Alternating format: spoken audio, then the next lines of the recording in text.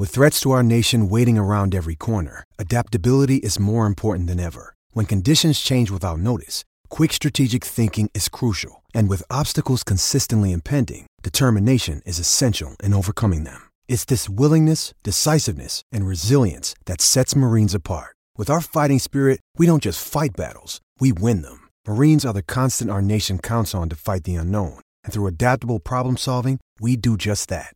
Learn more at marines.com. Another day is here, and you're ready for it. What to wear? Check. Breakfast, lunch, and dinner? Check. Planning for what's next and how to save for it? That's where Bank of America can help. For your financial to-dos, Bank of America has experts ready to help get you closer to your goals. Get started at one of our local financial centers or 24/7 in our mobile banking app.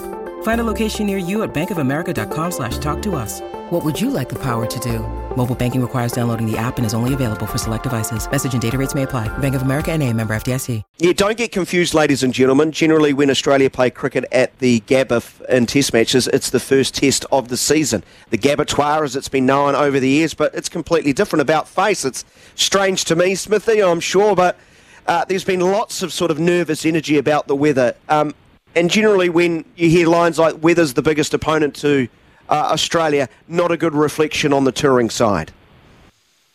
No, it's not. They're not a great West Indies side. They haven't been for quite some time.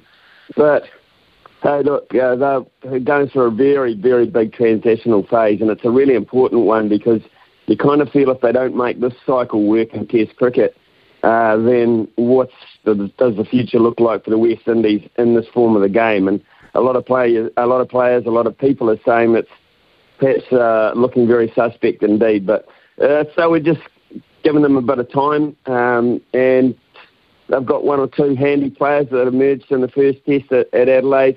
But by and large, they just don't have the quality, I think, on a daily basis to even get close to Australia, unfortunately. Were there any shining lights with the bat in particular? Were there any? Not really. I mean, they rely so heavily on the top order, and that's Craig Brathwaite and young Chanderpaul, who's only made his debut this time last year. They need them at the top of the order to give them some stability. They've got to get through to drinks, be none down for 30 or 40 at drinks, and then maybe they'll get a foundation for the likes of McKenzie, who looked quite handy in both innings as a left-hander. They've got Greaves, who looks like a good all-rounder. They need more out of their keeper, Josh De Silva, who's probably one of their more experienced players.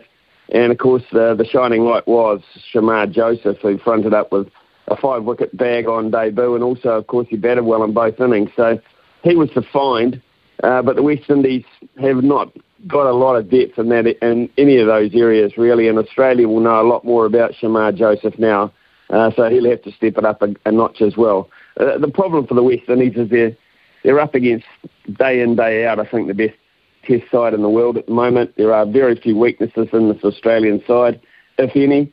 And, you know, they don't open many doors for you to invite you into the game. So they just at the moment, they're almost the perfect test side, particularly in Australian conditions.